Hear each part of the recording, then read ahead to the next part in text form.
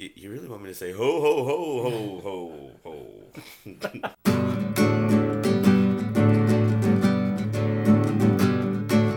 If I had one Christmas wish, it would be an annual adventure, something I never experienced before. I am hoping that this Christmas is extra special, unlike the others.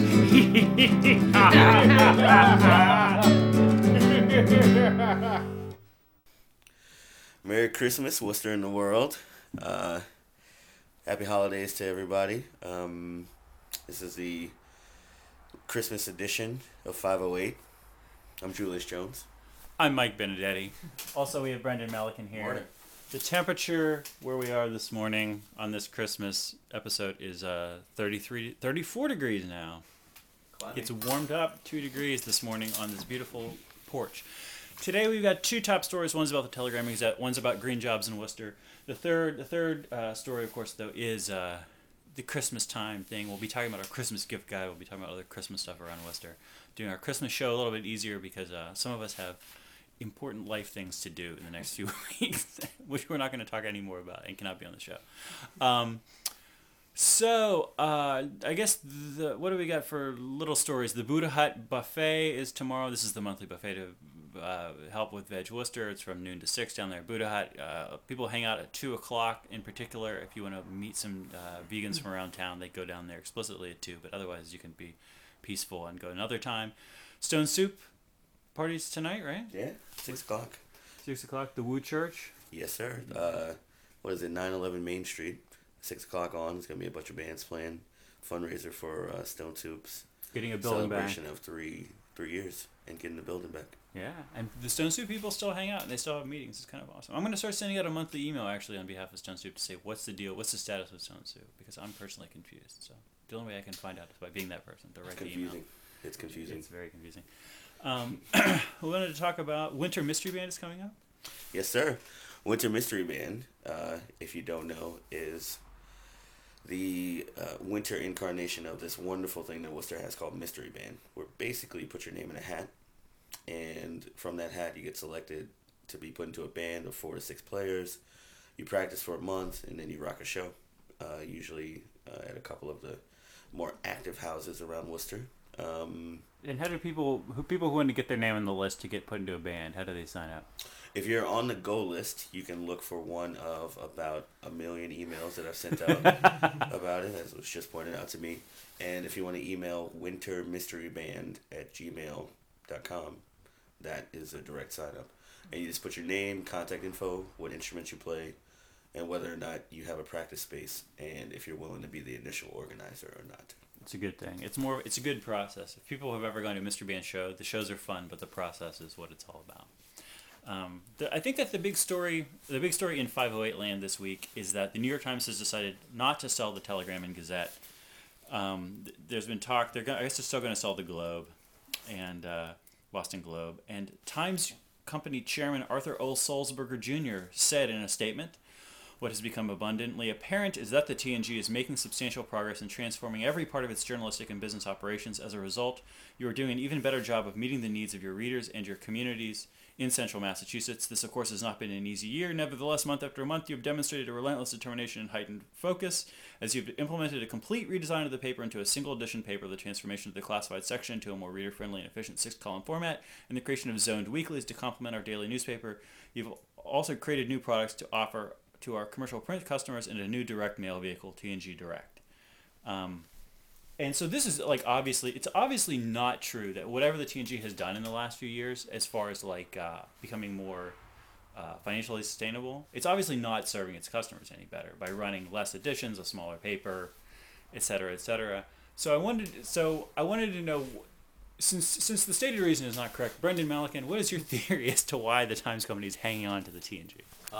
I have a feeling that it's, while you're right that nothing has changed from our perspective as consumers, I think it's been pretty clear that the New York Times Company, their long-term strategy is getting back to basics in terms of very local news or hyper-local news, which they're doing in their own home territory through websites like The Local and whatnot, where they're spreading out into smaller communities, doing a lot of citizen journalism and getting back to really granular stuff that most people kind of overlook anyways.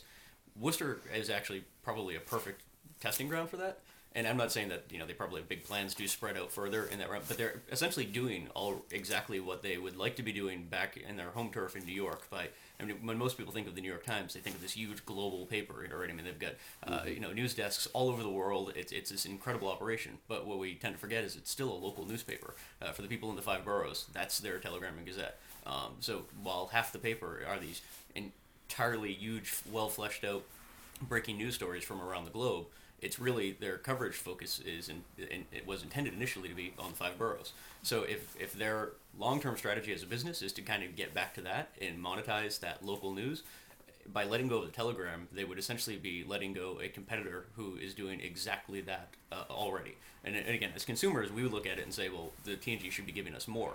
But I think from their business perspective, the TNG is the foundation of exactly what they'd like to be doing in the long term, which is focused just on a specific locale and trying to flesh out as many local news stories as opposed to saying, well, we need to be covering, the various wars throughout the world or, healthcare reform or what have you. I think they want to be focused more on what's happening on a local level.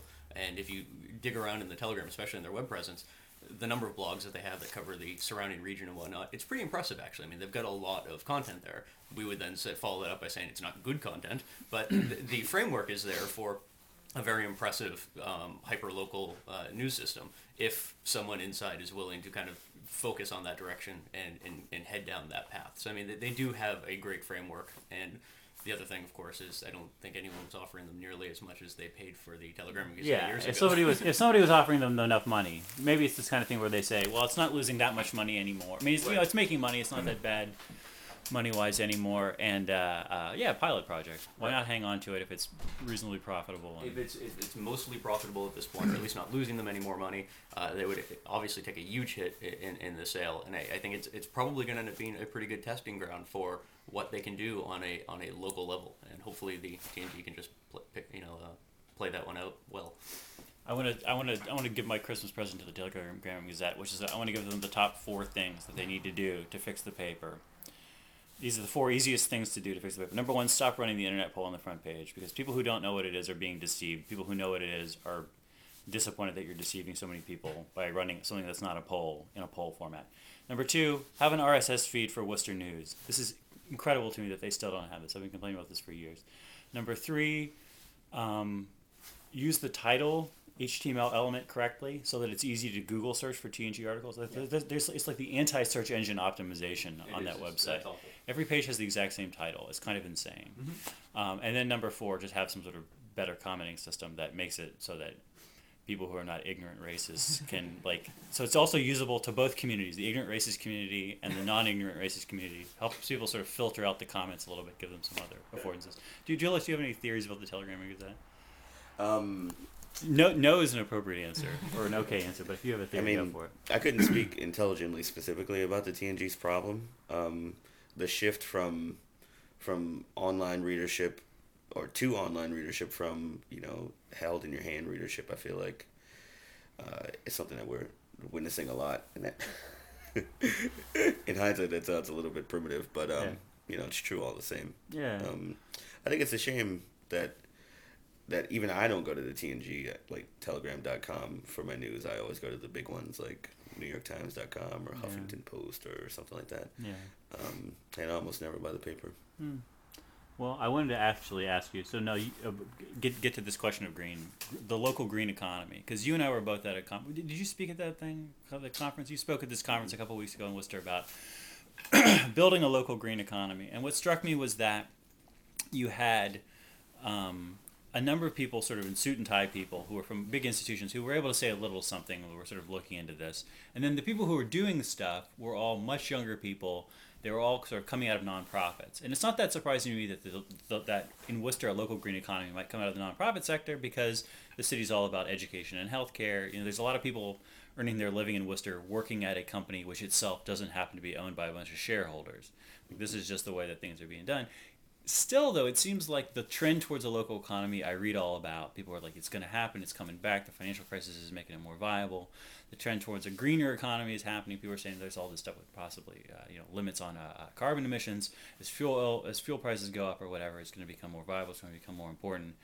But what struck me at the conference was that there's not really a local green economy in the sense that, like, I feel like there's not a green auto body shop. That's my example. There's not. It's not gotten to the point where there's like sort of ridiculous. Yeah, I mean all the things that you pointed out are true, but with the credit crunch. Oh, we should say, by the way, why you're a good person to talk about. Julius is a good person to talk about local green economy. Works for the Regional Environmental Council, runs the community gardening program, runs the Youth Grow program. Yes, with Casey Burns. With Casey Burns. And the Youth Grow program is a thing where kids come in and raise food on vacant lots. Like they have serious farms and vacant lots. If you saw that photo of me in Worcester Magazine looking like a bozo a couple months ago, that was standing in one of the Youth Grow gardens. And then they sell the food, like at the farmer's market, at the co-op, other places. So this is like actual like cash cropping farmers, urban youth in Worcester. Mm-hmm. So to me, that's an actual local green economy. It's like someone actually making money. But again, anyway, but that's not. Yeah, the connection between a local green economy and a local food system is very strong. Okay. And people look to us for our opinions on it because we're on the ground level. Anyway, I sort of derailed you in the middle of your answer to whatever the first question was. But so the green auto body shop, I feel like is an awesome example because I feel like a lot of people would be really interested in a service like that. And the trouble is that nobody really knows what that would look like. Okay. And Worcester probably isn't the forefront of a testing ground for a lot of things other than owning a satellite paper in hyperlocal news. Yeah. And then with the credit crunch, though, there was like if you had the idea to start one, where would you get the money? Pretty much. So it's not a good time for any economy, especially experimental stuff. Especially experimental stuff. Well, especially things like an auto body shop that needs a lot of infrastructure, So you need a lift, and maybe you could revamp a old one, but there's probably all this new technology that you would need. But I think a local green economy isn't much more than people getting back to basics. Like taking things that we take for granted that are delivered to us through our national systems and recreating it to be local, like food, like your services, and then sort of adopting a philosophy that if it's not local, it's actually not it's not healthy for anybody as much as it was before. Mm. So you're saying in some ways the local green economy looks more like a barter economy than a cash economy? Did you make this claim? No, I wouldn't say. Well, I think it has to be a creative mixture of all of these things. Okay. And so like I said, I'm not really an expert on economies. I just know what I know. From my work and that's the thing. To me, that's what's important is that you're actually doing stuff. I would just like to see people think more about where they buy their goods and services from, and change their bottom line from, at least for a little while, from what's the cheapest to what's actually the overall best deal for yourself, your family, your community, and the world. In Youth Grow, we had this idea to frame the curriculum around personal to local to global, right? Mm-hmm. Just trying to impart on the students and on the teenagers that it's important to think about yourself, about your city, and about the world all at the same time with decisions that you make. And I feel like that philosophy would be at the crux of a local green economy, partially because you can't get everything that you need from 100 miles around you. Like it's impossible. I always say that buying leafy greens from California in January is not bad, but doing it in July and August when you can buy from just right down the street is a crime. It should probably be illegal on some level. And so just realizing where you are in the world and then making adjustments accordingly. Frank Milliken. Any thoughts on local green economy? The only thing that comes to mind is that every time I hear someone talking about green economies and the investment, especially trickle-down investment from the federal level, and Somerville always seems to come up for some reason, a lot of projects going on in Somerville. It seems to be more training-based as opposed to actually going out and creating an economy. It's like when people are discussing creating a green economy, it seems that in a way that what they're actually discussing is creating either a job share or a training system so young people can find the training in what is currently not a non-existent field, Yes. right? So like solar panel installation or turbine building guy, Right. or the auto body example. It doesn't seem to be so much actually investing in companies that already have a business plan to go out and start retrofitting energy systems or what have you. It seems to be more based on training the next generation of laborers to be going out and being able to actually do that work, which seems to be a different, because when you hear someone say a green economy, you think, okay, there's the new green economy stores opening up down the street where CVS used to be. Right. And it does seem that in a way what people are actually talking about is taking advantage of federal and state grants to get more into training to make sure we actually have the labor force ready for when that green economy store does open up down the street someday. But I could be totally off. I don't know, but that just seems to be what I see when it comes to the kind of bigger discussion out there of what's happening in green economies and economies of scale. That it's more about training than actually getting businesses off the ground. I totally think you're right. A lot of the talk surrounding a local green economy has to deal with developing programs to fit the green funding that's coming down from the Obama administration. Right. But I'd like to hear more talk about starting co-ops and making things cheaper for ourselves, Right. and being in control of where these things come from, and more of what a smart person can do rather than the money that you can get, Right. or the training that you can receive for something that hasn't happened yet. Like what's going to happen right now? Yeah, and Let's get a buying group. Yeah. When you mentioned local farming as well, I mean, the thing that I always comes to mind is whenever I drive down by Beacon Street, right? You see all the old, boarded up factory buildings down there. All I can think of is how great it would be if someone started indoor farming for micro, baby greens and whatnot year round. It's probably something that's so far off that it wouldn't be. But if we know that there are houses all over the region that are efficiently growing weed indoors, then I can assume that we can grow spinach indoors as well too, right? I mean, I think the street price of spinach is less, though. we have the technology, though, is what I'm saying. But maybe it would be more if people would probably on a certain level be willing to spend more for something that was locally sourced and available year round, and was almost because it was grown in a true factory environment, that the controls would be spectacular on it and whatnot. Yeah. It probably does have value. What if there was I just had a funny idea. What if there was a local recall on weed? What do you mean? Because there's poop in your spinach. I just watched Food Inc. last night. I had to get it under my yuppie belt to watch Food Inc. and I did it. And what if there was a recall on weed? You see that thing where it'd be It's so everyone who bought anything from Scott this week, just we'll take it back. Just don't. Voluntary recall. Can't force it, but That really something tickles me. That really just gets right at me.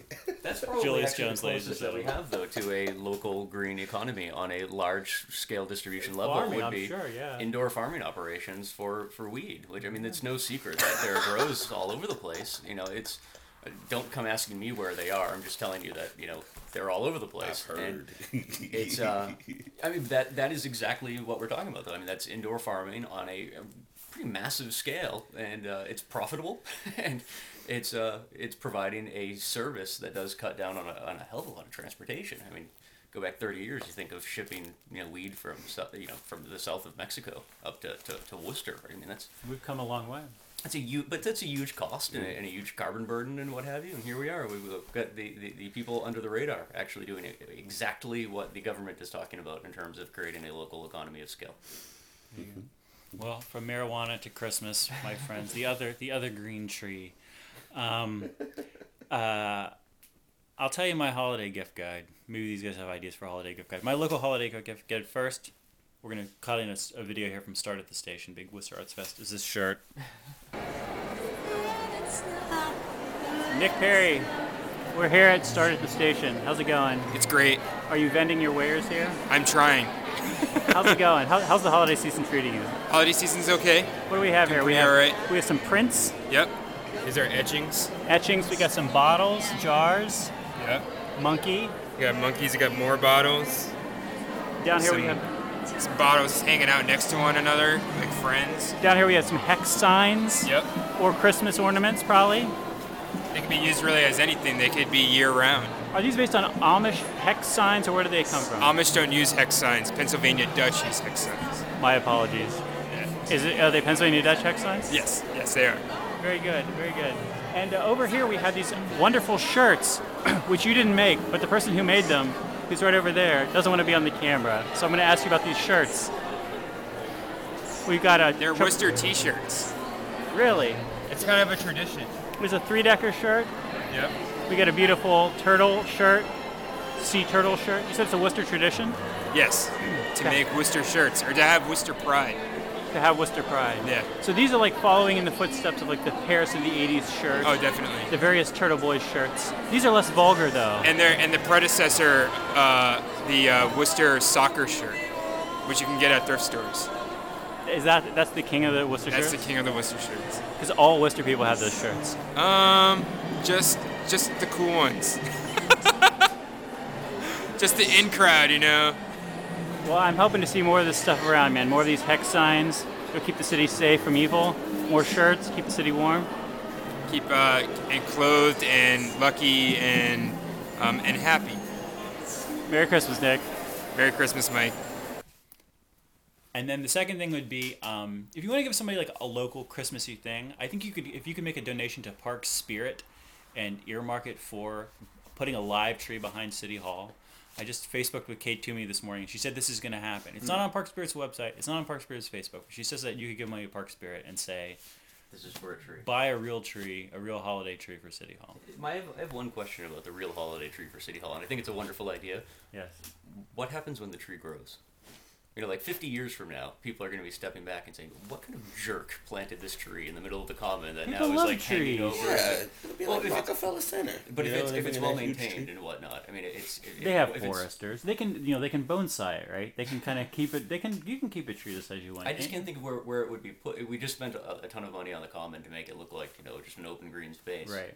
Taking a giant tree that we know is going to grow. And I'm just saying it's Worcester, and the possibility of someone forgetting to trim it every year, is there. And next thing you know, it's going to be hanging over Front Street and whatnot. And then people will be cursing us for donating to Park Spirit 50 years from now. We don't have to actually worry about it. We'll be dead and what have you. But It'll be a memorable gift. By the way, I finally saw the artificial tree that you mentioned last week on the show. Did you see this artificial tree behind the video? No. Terrible. Doesn't it look Tiny. ludicrous? It's tiny and it's terrible. it's not shaped like anything tree-like. I said last week, it's a big Don't- sex toy. All right, it is. It is a big sex toy. Nicole, what else do we have? Do you guys have a Christmas? Yeah. What's a good Christmas The gift? first for thing little the first thing that came to mind was getting a Paris of the '80s T-shirt kids? for Yeah. someone. I feel like that's a pretty easy way out, but that would be a good present. I'd appreciate that if they made it in my size. What else for? I would like that shirt, but in a neutral color. I was going to buy one on Sunday, but they're all bright blues and reds and greens, and I'm not a very bright color guy. I like my grays, So if someone See, could, if you were watching this, if I could have that three-decker shirt that you're wearing, but on like a gray, that would be. we're that'd be putting rad. money in your pocket here. Anyway, Merry Christmas to everyone. I wanted to mention Nicole sent us a comment this week, a pre-complaint about the show, not F. Gary Rosen. As usual, Gary Rosen's not on our show this week. And Brendan was mentioning that there was a snow day this week on the Rosen's Roundtable. Taping of Rosen's Roundtable. Apparently, Channel 13 shuts down with inclement weather. So there you go. The virtual assignment desk, Nicole did put up a virtual assignment desk, some suggestions for what local citizen journalists could be looking at. Also, Jeff Barnard today highlighted that Bill Randall is probably the only, who is not a journalist, is the only journalist in town who's covering sort of ongoing trouble in the low-income housing construction market. Jeff sort of pulling some of Bill's reportage together and reminded me that one problem I have with this kind of citizen journalism is that there's not somebody who's kind of saying, here's where we are today, giving background, sort of pulling the story together. If you're following it on an ongoing basis, it's great, though. Are you good on time? No, I'm fine. Okay. The blog log, Worcester Magazine, we can talk about next time. A lot of trouble with Worcester Magazine. We should do. Last night I was talking to a friend of mine who is a